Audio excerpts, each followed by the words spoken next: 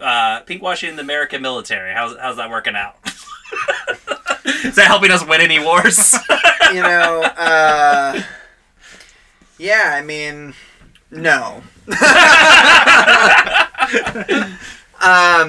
Yeah, I mean, and we can see, this playing out in American politics right now with Pete Buttigieg, who is a gay veteran. Mm-hmm.